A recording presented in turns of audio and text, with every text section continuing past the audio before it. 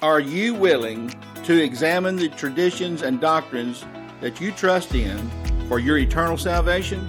Welcome to the Great Deception Podcast. I am Don Britton and I will be your host. I will be comparing the modern traditions and doctrines of American Christianity with what the Scriptures actually say.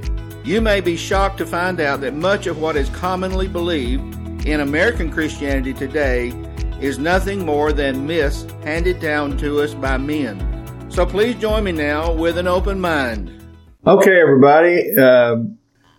Last week I talked to you about the coming of the Lord and being ready. And today I wanted to talk to you about some of the things that in more detail that are going to need to be required of you and me to be ready. And also some of the things that's going to maybe separate us from the Lord or maybe keep us from being ready. So, the Lord's coming back, and we talked about that, and it's not going to be long. One way or the other, it's not going to be long. It's either going to be in our lifetime, sometime in the very near future, or it's going to be at the end of our life, which is not going to be much longer. None of us are going to live very long. Even if we live to be 100, it's not very long in the scheme of eternity. So, last week I talked to you about those foolish virgins who didn't keep enough oil in their lamps to endure to the end. And then when the Lord showed up, they weren't really ready. So, I discussed with you in great detail about what it meant to be on the alert, because we read where it said, be on the alert, for you do not know what hour He's coming. And so we talked about that in detail. We also talked about what it was to not be on the alert. In other words, we did the synonyms and the antonyms of alert. And I went on also to remind you that even in the natural realm, that the things we practice, who we are, if you're going to practice being on the alert, you need to not just try to figure it all out just in the spiritual realm at the end of time, but really, you need to be practicing being on the alert all the time in every kind of way, observing the sign of the times we live in, like we talked about last time, and also paying attention to what's going on in our country, paying attention to even in the daily things, what's going on with our family, and then look at the church itself. Look at the American church. What's happened to it in the last 50 to 75 years? And how that the church itself is falling apart. The church has lost all of its moral authority. So, in other words, again, being on the alert is observing what's going on around you. And then too, look at your own life. Paul said in one place in 2 Corinthians, says, test yourselves to see if you even be in the faith. So, we should be looking at ourselves, and we should be thinking about our own life and our own fruit, and we should be examining that.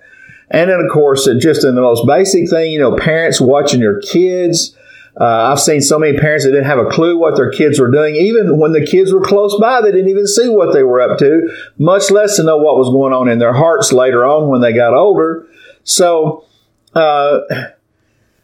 being aware of everything that's going on around you, both physically and spiritually, is the practice of being on the alert. In other words, that's who you should be at heart, not just something you do from time to time, but it's who you should be. And I want to tell you, too, if you're not on the alert,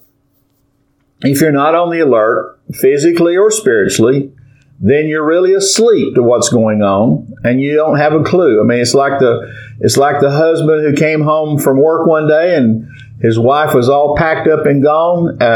He didn't even know where she was. He didn't even know there was a problem. He wasn't on the alert. And I'm sure there were signs all along the way that something was missing in their marriage, but he didn't have a clue. And so that's somebody who's asleep. And so I'm saying don't be asleep. And so, the reason is because the Lord said He's coming. He's coming like a thief in the night.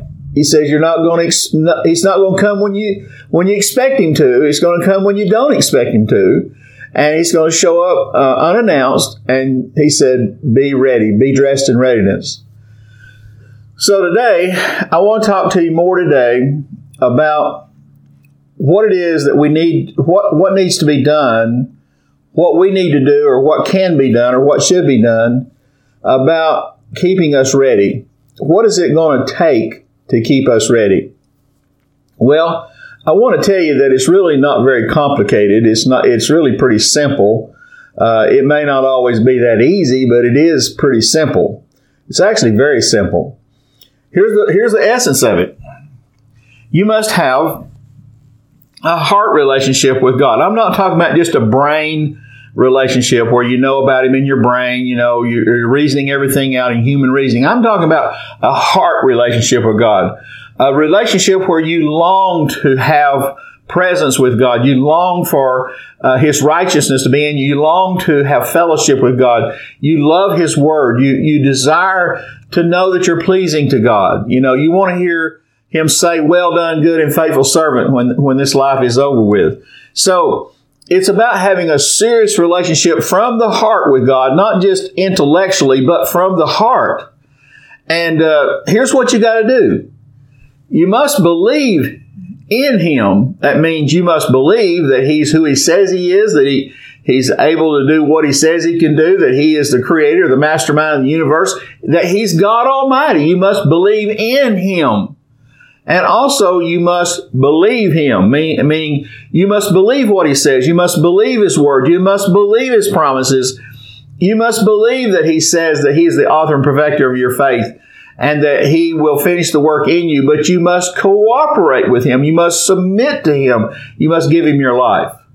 So, it's not enough just to believe about God, that He is, in fact, God, but you must believe Him by doing what He says. So, the Scripture says to be a doer of the Word, not just a hearer only. Well, you don't really believe God if you don't do what He says. You can say you believe God, but if you don't do what He says, you're really not a believer.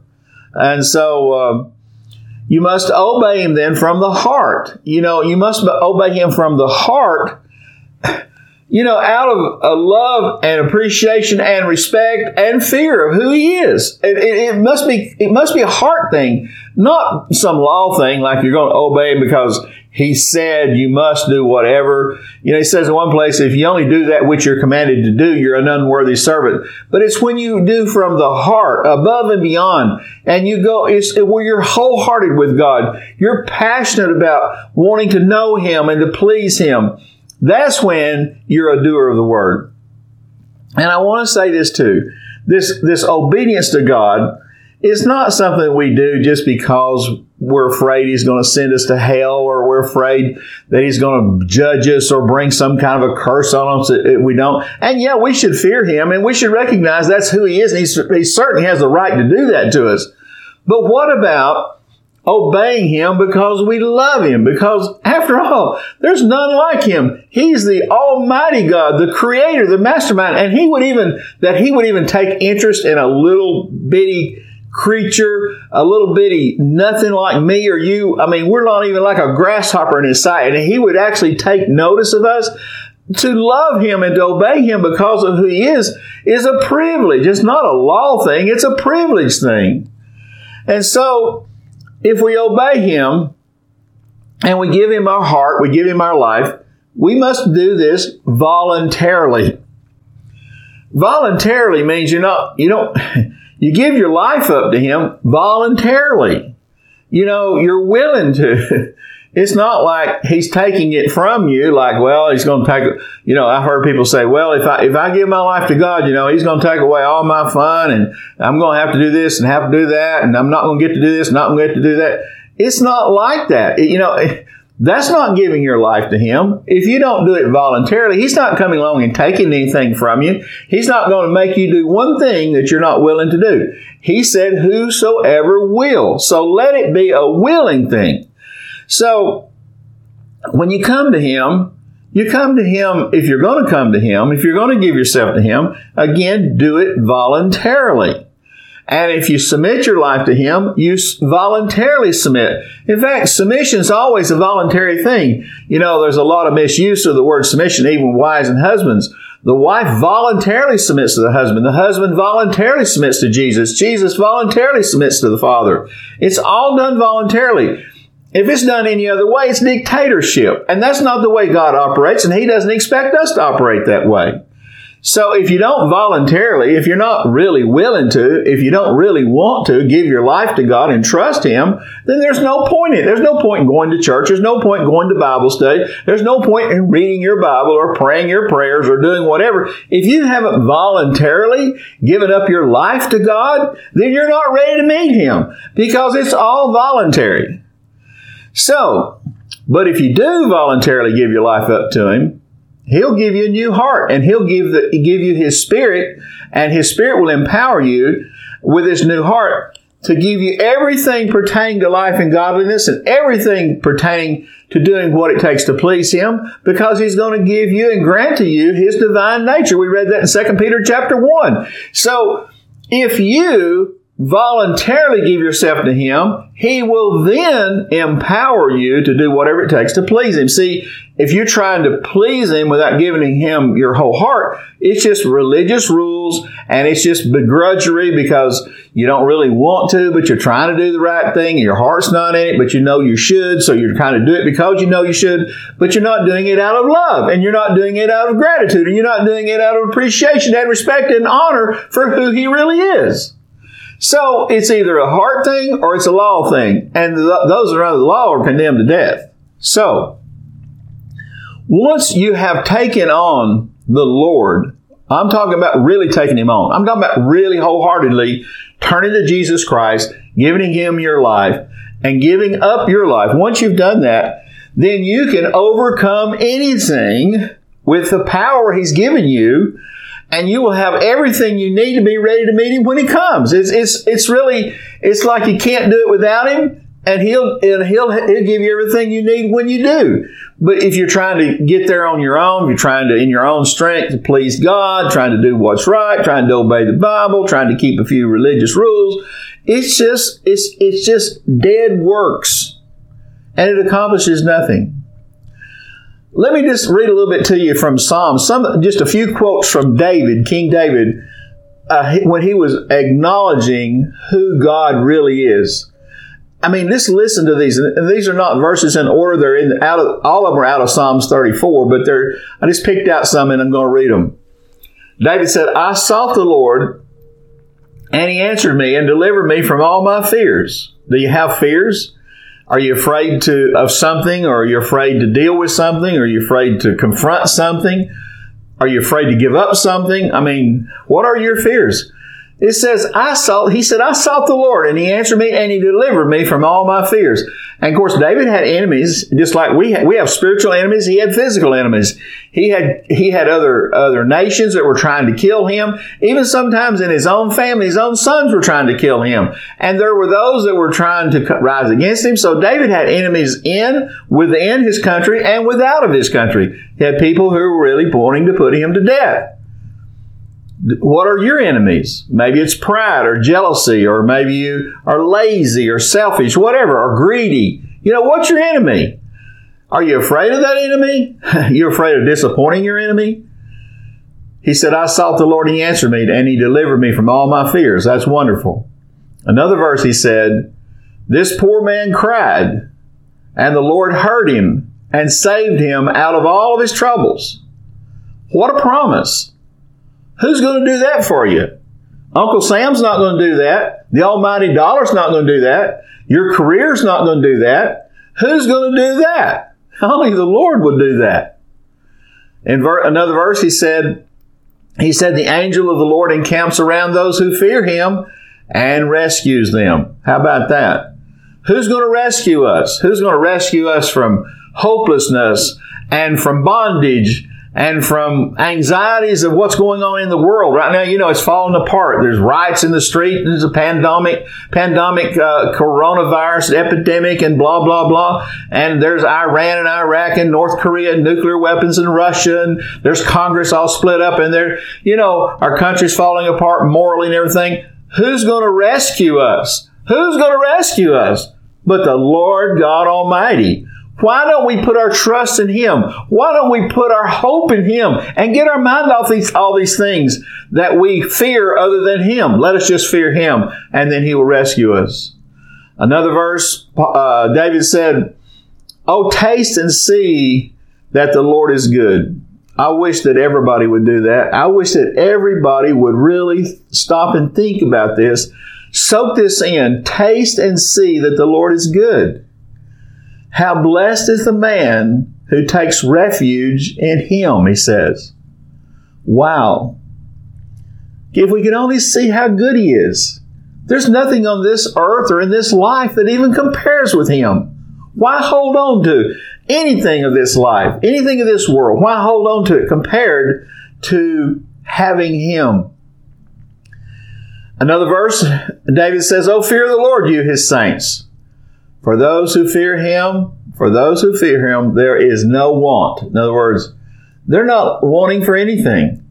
There's nothing they want. They've got everything. Oh, they may not have everything in the earthly sense. They may not have every kind of desire and every kind of material thing. It doesn't matter to them. It doesn't matter. They're content with their station in life. It doesn't matter if their health is perfect or everything is worked out with their family. It doesn't really matter because they have Him. And you see, oh, taste and see that the Lord is good. How blessed is a man who takes refuge in Him. Oh, fear the Lord, you His saints. For those who fear Him, there is no want. There's no need. They have Him. He goes on to say that young lions do lack and suffer hunger, but they who seek the Lord shall not be in want of any good thing. Now, there's a difference between things and good things. I'm talking about, and he's talking about good things. Good things are hope and peace and love and joy and the fruit of the Spirit and hope in God and salvation and eternal life. There is nothing better than these things. There's nothing the earth has that's better than these things. You could have $1 billion in the bank and not have these things. You can't buy these things. He goes on in another verse to say, "Keep your tongue from evil and your lips from speaking deceit." In other words, don't be a liar. Don't be a pretender. Don't be a hypocrite. Just be honest. Be true. Be genuine. He goes on to say, depart from evil and do good. I mean, isn't that really the gospel? Depart from evil, do good, and God accepts you. You know, we keep talking about in American Christianity about us accepting Christ. You know, like, well, just accept Christ. Well, hey, that's fine in a way, but what about the other part of it? What about Him accepting us? You see, if we're not acceptable to Him, you can accept Him all you want, and it doesn't have any effect on your life because you're still going to hell. You've got to be accepted by Him. So, depart from evil and do good. That's how we're acceptable to Him. Seek peace and pursue it. Another verse, in verse 15, he says, "The eyes of the Lord are toward the righteous, and His ears are open to their cry." What would we do? I don't know what I would do. I don't know what I would do if I couldn't cry out to God. If in distress or concern or anxiety or trouble or need or pain or suffering or tribulation or persecution, what could I do? What would I do if I couldn't cry out to God? Who am I going to cry out to? Who has the power? Who has all authority but God? So, I'm glad to know that His eyes are towards those that belong to Him, towards the righteous. And His ears are open to their cry. And it says the righteous cry, and the Lord hears them and delivers them out of all their troubles. It doesn't mean He takes away all the pain necessarily. It doesn't mean He takes away all the circumstances that are uncomfortable. But the way He delivers us out of all of our troubles is He reminds us of our purpose here. He reminds us of the work He's done in our lives and how He's conforming us into the image of Christ. And there will be sufferings, and there will be troubles, and there will be tribulations, but it's all is well with Him. That's part of the process. And when we come back, then we can be thankful in all things. And so He delivers us out of all of our troubles. We're delivered from all of our troubles. Another place it says in verse 18, He says, "The Lord is near to the brokenhearted." You know, and He saves those who are crushed in spirit. Wow. What a blessing to be brought to a place where you are really broken over your life, your failures, your sins, your misdeeds, and to be crushed in spirit and to have no hope apart from the Lord Himself. To go to Him broken and to have Him to have mercy. Oh, what a wonderful thing. The Lord is very near that person, and He saves those who are crushed in spirit. He goes on in verse 19 to say, many are the afflictions of the righteous, but the Lord delivers them out of them all. Aren't these such wonderful and magnificent and hopeful promises that we have in the Lord? You see, He is good. Oh, taste the Lord and see that He's good. Why would we not serve the Lord with a whole heart? Why would we even hesitate between two opinions? The opinions of the world and our selfishness, and the opinion of what it is to be in Christ. Why would we hesitate? Are you getting kind of the picture here of what we're saying? This is what the move that moves us towards being ready for His coming. In 2 Chronicles 16 verse 9, it says this, for the eyes of the Lord move to and fro throughout the earth, that He may strongly support those whose heart is completely His. Now, the key here is completely His. Not 80%, 50%, 75%, or even 95%. But whose heart is completely His. This is the key. If you have given yourself to Him completely, then you'll have no problem in being ready when He comes. And while you're waiting for Him to come, you will be strongly supported by Him because He strongly supports those who are completely His. Completely His. See, that's the key. A lot of people are trying to have it kind of both ways. They're trying to kind of have their own life and their own desires and some of this world and have heaven and having Jesus and having eternal life at the same time. And they're not completely out of the world and they're not completely His yet. And so they're divided. And it says a double-minded man receives nothing from God. So, if you've been struggling for a long time with the same old sins, and then I have to ask you this question: are you really completely His? Because we just saw where He strongly supports those that are completely His. He's the author and perfecter of our faith. He's doing a good work that He will finish. He will give us all the power to overcome. He'll share His divine nature with us. He will give us everything pertaining to life and godliness. He will give us a new heart and spirit to lead and guide us and convict us of sin. So are we really, that is, if we're completely His? All those things are conditional if we're completely His.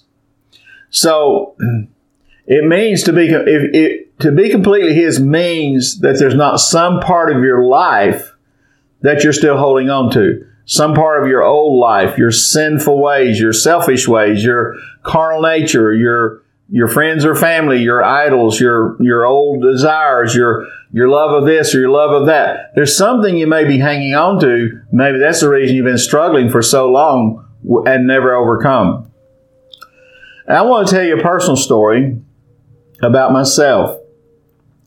You see, in the beginning of my walk, I was a brand new Christian, and this was 40 years ago, roughly. And I hadn't had any teaching. I had no mentoring. I didn't know what the Bible said about anything, really. But I did know when I came to the Lord, I knew one thing. I had to turn away from my sinful, my worldly ways that I was aware of. With everything that was within me, I gave all that up. But there was so much I didn't know yet that the Lord had to teach me. And so this thing about being completely His, here's how it came to me. I remember one time in the very beginning of my walk that in those days I wasn't a good businessman. I was certainly a good technician and I did honorable work, but I didn't keep up with my finances very well. I didn't keep all my taxes paid on time, and I was so focused on working that I wasn't really focused on running a business. I went into business about 45 years ago. And so I was about 5 years into business when I turned to the Lord. And what happened was I didn't know what I was doing business-wise, and I got myself into a really financial problem. And so when I turned to the Lord then, for the first time in my life, I had God to call on for help. And so I was praying. I remember just praying my heart out one time, Lord, help me. I don't know what to do. I was in trouble with the IRS. I had bills I couldn't pay. I was short at the bank. I had notes coming up to pay. I was just in a mess. And I didn't know how to manage money, and I didn't know what to do with my business. Except I knew how to fix cars. That's what I did. I could fix cars. I could build transmissions. I did all that very well, but I just couldn't handle the business side of it. And so as I was praying, I kept saying, I heard myself kept saying, Lord, help me with my business. You know, I need some help with my business. Lord, what can I do with my business? Lord, what will you do for me in my business? You see, it had always been my business. I'd always been in control of my business. I wasn't going to let anybody else control my business. I'd always been in the driver's seat with my business. I'd always done what I thought was best in my business. So, and since I'd done such a great job of messing up my business, there was no way in my mind I was going to let God or anybody else take charge of my business. I just didn't think about that. And so I heard myself praying with these my business, I, me, my business kind of stuff. So then it came to me that was part of the problem. You see, that it was my business and it wasn't the Lord's business.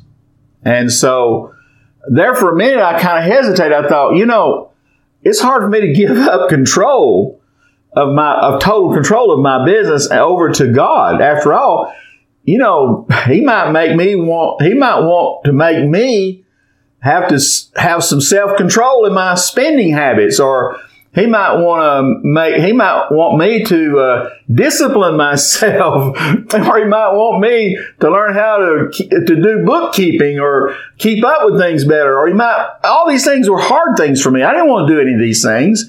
Or He might make me, He might want to make me do some really hard stuff to overcome. And see, that wasn't a pleasant thought to me at the time. I was thinking, if I allow God to be the general manager of my business, He's going to make me shape up. And so I wasn't really excited about that. But as I prayed and thought about it, I did hesitate for just a couple of moments there, considering allowing God to have His way in my life, in my business, and allowing the business to be His business, and let me just be a steward of it and do whatever He told me.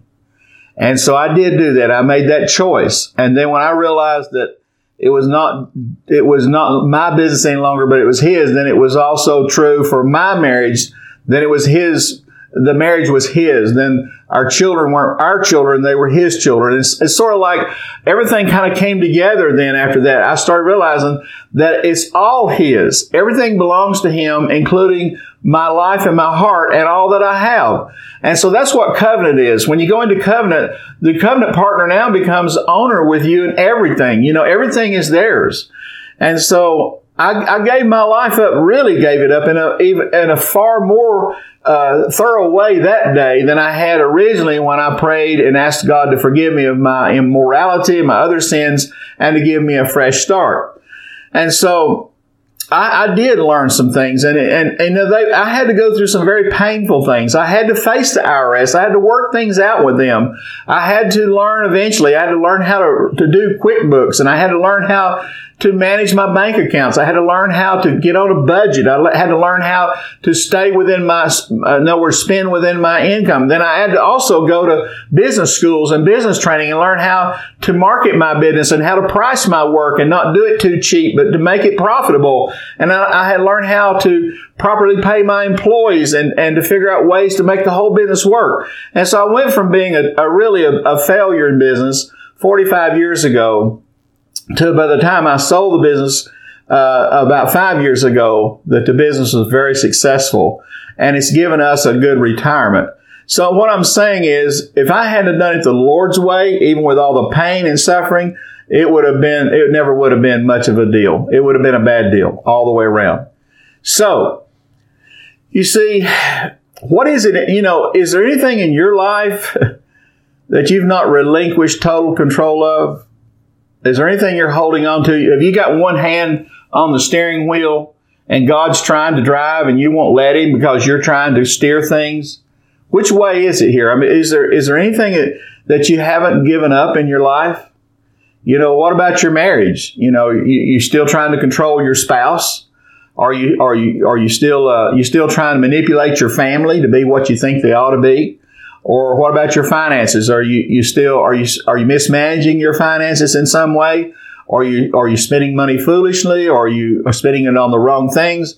Are you contributing to the work of God and to help poor people? Or is it just blowing it all on yourself? See, these are things that you have to think about. What will the Lord have you to do with your finances? Or what about your entertainments in life? What about have you got anything there that that you haven't let the Lord have control of?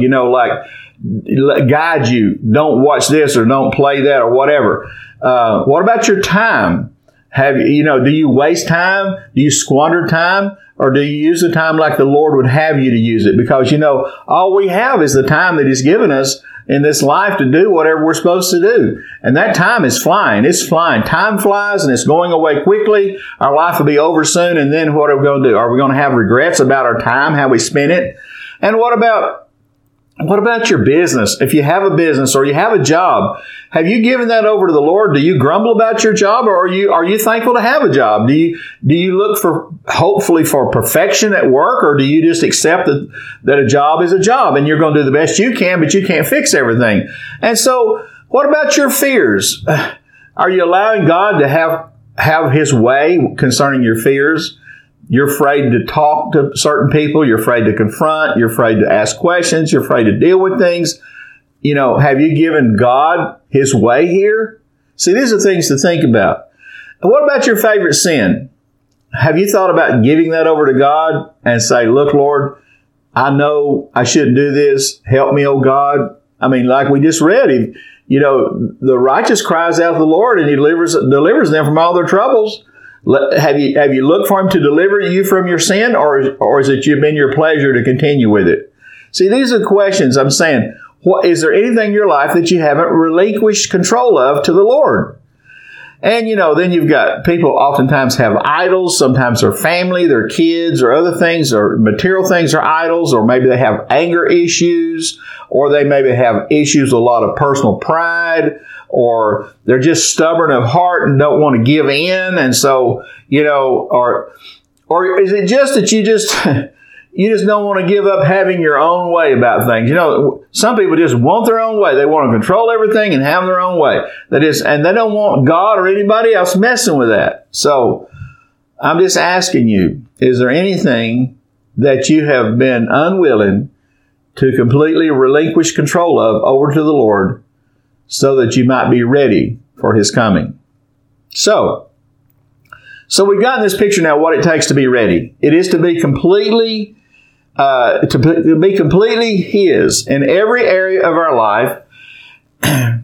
And see, here's the thing. As long as we're trying to save our life or save part of our life by keeping some things the way we want, in other words, our own way, keeping some things to satisfy our own way, then we're going to lose our life. And Jesus made that really clear.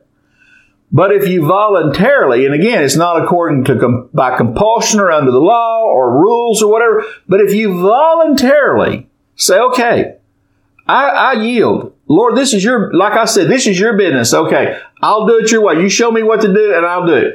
Oh boy, I have to balance my checkbook. Okay, Lord, I'll do that. So anyway, but if you voluntarily give up your life, that is, of having things just your way or controlling things to suit yourself, then you're going to find your life. And I'll tell you what, the life you find will be far better than the one you gave up. And that's where Satan really fools a lot of people. They think, oh, it's going to be so miserable. If I serve God with a whole heart, if I give up my life, I'm going to lose all my pleasures. I'm going to lose this, I'm going to lose that, and I'm going to be miserable. No, you won't. You'll be so blessed. You'll be so unbelievably thrilled at what God has done in your life. This has been so true for me and Rita. We came from nothing. We had no training, no upbringing, really. We came from miserable circumstances. Both of us did. Not to mention in poverty. So here I am now coming to the Lord when I'm 32 years old, which is 40 years plus ago. I'm 72 now. And I had a business that was in scrambles. I had already lost one wife due to divorce and was fixing to lose Rita due to another divorce because of my unfaithfulness to her. I had to completely give my life up, really, for it to all turn around. In the business, as I already told you, I had to give up my business to the Lord. And over years, and through discipline, and through training, and through education, and through suffering, and through trials, and through pain, and through recessions, and through all kinds of things that taught me and conformed me into the image of Christ, teaching me how to manage and discipline myself and how to weather the storms, He transformed my business from a failure into prosperity and success. And in our marriage, Rita and I both had together to give up our own way. I wanted my way. She wanted her way. We had conflict. Even after we turned to the Lord, we had conflict for several years because we didn't know any better. The church didn't teach us anything about marriage. It didn't teach us anything about giving up our life. I wanted to be the boss. She wanted to rebel and she wanted to have her own way. I wanted my way. She wanted her way. And so we had this conflict. But eventually, we both came to conclude through our own study of God's Word and through the Spirit leading us and training us through different ways, that we both had to start thinking of the other person. In other words, it was my responsibility to love her and to consider her feelings and her needs, and it was her responsibility to love and respect me. And so we began to move in that direction way back in the 80s. And as we did, we began to realize that this is a major problem, not only was with us, but it is with most marriages. In fact, everybody we knew that was married was having trouble. And so we began to teach people how to, their roles and how to function together, how to lay down their life, how to love each other, how to come to a place of peace in their marriage. And so by going the Lord's way in our marriage, what's happened is we went from having strife and conflict and a lot of times misery to this day we have the most indescribable, happy, wonderful marriage. I mean, it's like we love each other so much. We adore each other. We enjoy the time together, to sit on the porch and talk, to lie in bed at night and hold hands and to discuss things together, to just be friends and to laugh together. And our love is a gift from God. It's nothing I can even describe to you. I can't even put it into words. Yesterday was our 44th wedding anniversary, and we were just talking. I didn't write her a card. I didn't give her a card. I sat with her at J. Alexander's and told her from the heart how I felt about her. There's no words to describe what God has done in our marriage. By doing it His way rather than our way. See, when you give up doing things your way and allow the Lord to have His way, it's wonderful. It's beyond anything you can imagine. It's true in every aspect of your life, whether it's your finances, your marriage, whether it's your family, whether it's, how it's every aspect of your life. And of course, your soul prospers. You grow in the grace and knowledge of God. As you apply these things that God is teaching and give up your life, you become more and more aware of the spiritual realities that the Holy Spirit shows you, bringing you into more discernment and more peace and more understanding of the big picture of how God is working in the earth and how He's working in His people and how this world is just passing away and we're just aliens and strangers passing through. You come to understand those things so much better when you give up your life. And it's not really like you just have to give up your life. You don't just have to. It's not like God is coming along and demanding that you give up your life. Again, it goes back to this thing about it's a voluntary thing. It's whoever will. And the reward for giving up your life is far greater than anything you ever give up in this life. when you find true life in Him. It is beyond explanation. It doesn't even make sense. It's not even logical, but it's still true. So today I've told you kind of what it takes to be ready. That is to be wholehearted with God, to be completely His, to believe Him that He is, and to believe what He says, and to do it. But I also want to warn you today of some of the things that will keep you from being ready, because, it's one thing to know to be ready. It's another thing to know and to be careful about the things that can cause you to fall away. Things that take you away from having enough oil in your lamp to endure to the very end, so that door doesn't get shut on you and you get closed out.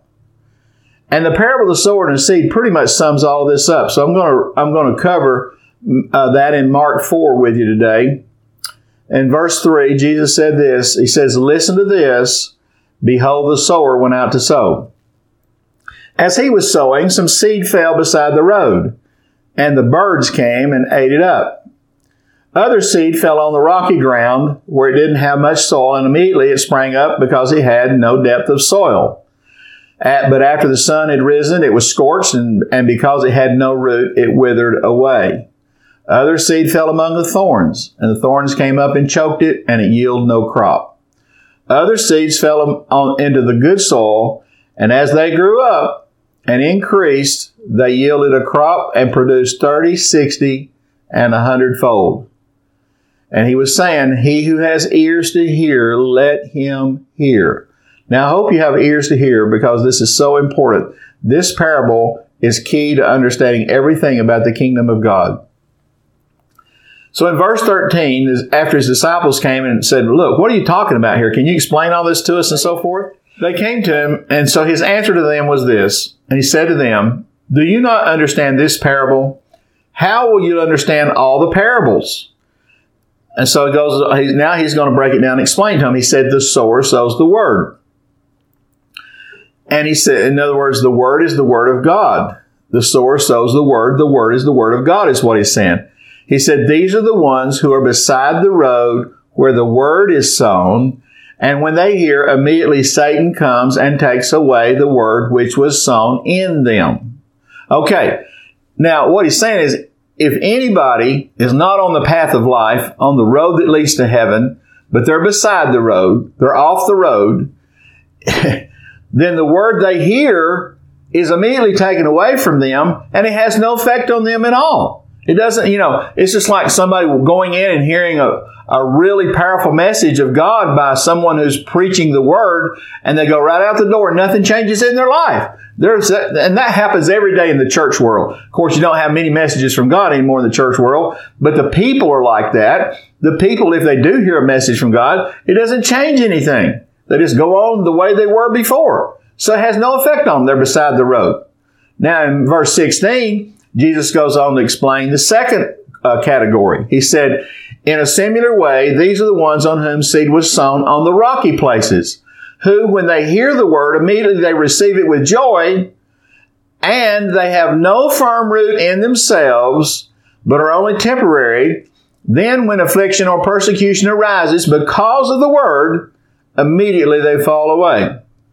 So, it says because of the word. In other words, affliction is anything that's hard or uncomfortable. When somebody starts challenging you, or your family starts making fun of you, or the religious crowd begins to mock you and say, "Well, you don't really have to be that serious about it," or whatever. So affliction is anything that's hard or uncomfortable. It could be coming because you were trying to do what's right in the Lord, or it could just be you facing a fear. Affliction and persecution could be just you facing your fear. You're afraid to say anything to a certain person, and now that this situation arises, you just kind of back off. You kind of fall away from what you heard, because the Lord said, "Speak up," and you wouldn't do it. Or it could come from having to deny yourself. Here you are, you're falling into this temptation of sin that you have so many times before, but here comes affliction. Affliction is going to be if you have to deny yourself that sin, but because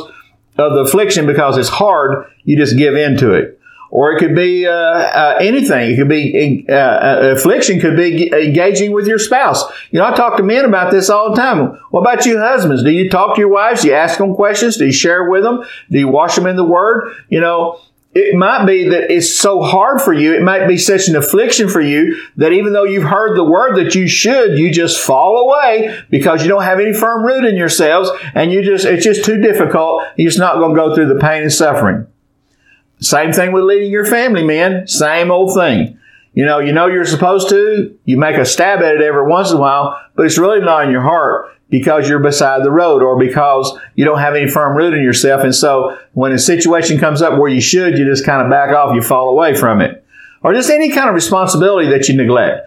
Or it may be, it says confess your sins that you may be healed. Well, maybe it's just too hard for you to confess your sins. You know, you got too much pride, and that affliction, that pain and that affliction that you consider by confessing your sin is just too much. So you fall away from the Word of God. Don't keep it. Or just anything that's requiring you to do what's right when there's pain involved. See, that's someone who has no firm root in themselves. They're not committed. They're not committed. They maybe had good intentions sort of along the way, but they were always willing to do the easy parts. If it was easy, okay, I'll do it. But not committed enough to God to do whatever it takes, including the hard parts. Because, see, walking with God, there is a cross. There is some pain and suffering in doing what's right. It's not always easy, but it's always the right thing to do. And it's always doable. So, having no root means you have no commitment. So in verse 18, Mark 4:18, Jesus goes on to say, he says, "And others are the ones on whom the seed was sown among the thorns. These are the ones who've heard the word. But the worries of the world and the deceitfulness of riches and the desires for other things enter in and choke the word." They choke it out. And the word, becomes unfruitful. Now to me, here's the saddest of all these hearts that we've looked at so far. These actually heard the word. They actually received the word. And they began to grow in the truth and knowledge of God. But here's the problem. Here's what I really want you to watch out for today. These were distracted by three things. They were distracted by the worries of the world, by the desires for other things, and the deceitfulness of riches. So what happened is, on the worries of the world, here's what happened. They were worried about, say, their health. They were worried about their job, or they're worried about their business, or they're worried about their future, or they're worried about their family, or they're worried about their kids, or they're worried about the what ifs. What if this and what if that, They're worried about anything in this life that they could worry about that would distract them from focusing on the things above. Because the things above is the hope that we have in God. No matter what happens, if you live, you live. If you die, you die. But if you're with God, you're still with God. You're with God either way. And you haven't lost anything. You're just being transformed from this earthly life into the eternal life. So, but the worries of the world, if you're not careful, will bog you down, and you get your mind off things above, get your mind on things of the world, and you'll miss the kingdom. That's what's so bad. In other words, the worries of the world would choke out the fruit that you were going to bear. Then there's those desires for other things. And sometimes those other things could be anything. It could be wanting to have a better relationship with your family, or be more acceptable in the neighborhood, or have a better home, or it could be like desiring pleasures of this world, like vacations and trips, and wanting to see America, or wanting to see the world, or whatever people want to do. Just desires for other things. They spend all kinds of time and money, desires for this and desires for that. Or it could be the desire to be entertained, like we have so much of that today, entertained by the movie industry or the music industry, the television world, sports and video games, and all these things. Those things can distract us and take us away from being sober-minded, take us away from having a sense of urgency about the things of the kingdom of God and eternal life, and get us to where we bear no fruit. Those are things that are very dangerous. Or it could be any desire. The desire for other things could be any kind of a desire about anything that will take us away from bearing fruit. Okay. And then there are those deceitfulness of riches. It says deceitfulness. See, it's a lie. It's a lie to say that the riches are what's going to deliver you. The riches are what's going to make you happy. The riches are what's going to protect you and give you security. Those are all lies. They're deceitful. The deceitfulness of riches is full of lies. You see, it kind of goes like this. If only I could make more money, we'd be okay. Or money in the bank will protect us, or we could be content with what we have, but more is always better. But why be content if you can have more, right? Or money's what makes the world go round, people say. And, but the truth is, when anyone loves money more than God, they will compromise. Listen to me. If your heart goes after money, you will compromise on the values and the principles of God. You'll make compromises in order to earn the money. You'll compromise in your business. You'll compromise with quality. You'll compromise with the truth. You'll compromise any way you have to make a buck. And that's very evil. That's called greed. That's where the love of money comes in at. So when anyone loves money more than God, they're going to compromise. They always do. They always do when they love money more than God.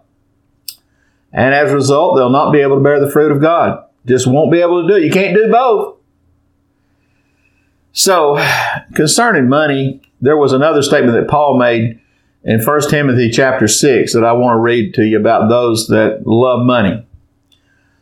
But to those who want to get rich, they fall into temptation and a snare, and many foolish and harmful desires, which plunge men into ruin and destruction. For the love of money is the root of all sorts of evil. All kinds of evils tied with the love of money. And some, by longing for it, that is, the money, have wandered away from the faith. There we go. These are the ones like we just read about, how it choked out the word. They wandered away from the faith and pierced themselves with many griefs. He said, but flee from these things, you man of God, and pursue righteousness, godliness, faith, love, perseverance, and gentleness. Pursue these things, not money. Fight the good fight of faith. Take hold of eternal life to which you were called. And you made the good confession in the presence of many witnesses. So, in other words, don't get your eye on the money. Get your eye on the things of God, the ways of God, the fruit of God, the things of the kingdom. So here we are now. All of these three things, the worries of the world, the desires for other things, and the deceitfulness of riches, they will distract and choke any life out of you that the Word may have brought to you, even though you were growing and even though you were beginning to sprout out to where you could bear fruit at some point. Then you were growing to the place where you were going to be able to bear fruit. But here we go. If you don't watch it, these things will come in and they will ruin your crop. So, then there's the fourth category. In verse 20, Jesus said, and those are the ones, talking about the ones who bore the fruit, and those are the ones whom the seed was sown on the good soil. And they hear the word and accept it and bear fruit 30, 60, and 100-fold. Now these are the ones, you got to realize, these are the ones who hear the word, who accept the word in their hearts. Not just a brain thing, but it goes down deep. It goes into their hearts. They grab a hold of this. They're convicted by it. Their heart is going after it. They're hungering and thirsting for righteousness and to please God. And so it goes into their heart. They accept it in their heart, not just their brains.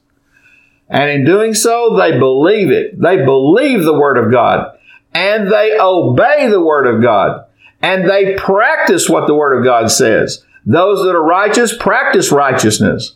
And then they bear fruit. and they bear the fruit over and over and over, and the fruit gets better and better year after year, 30, 60, and 100-fold.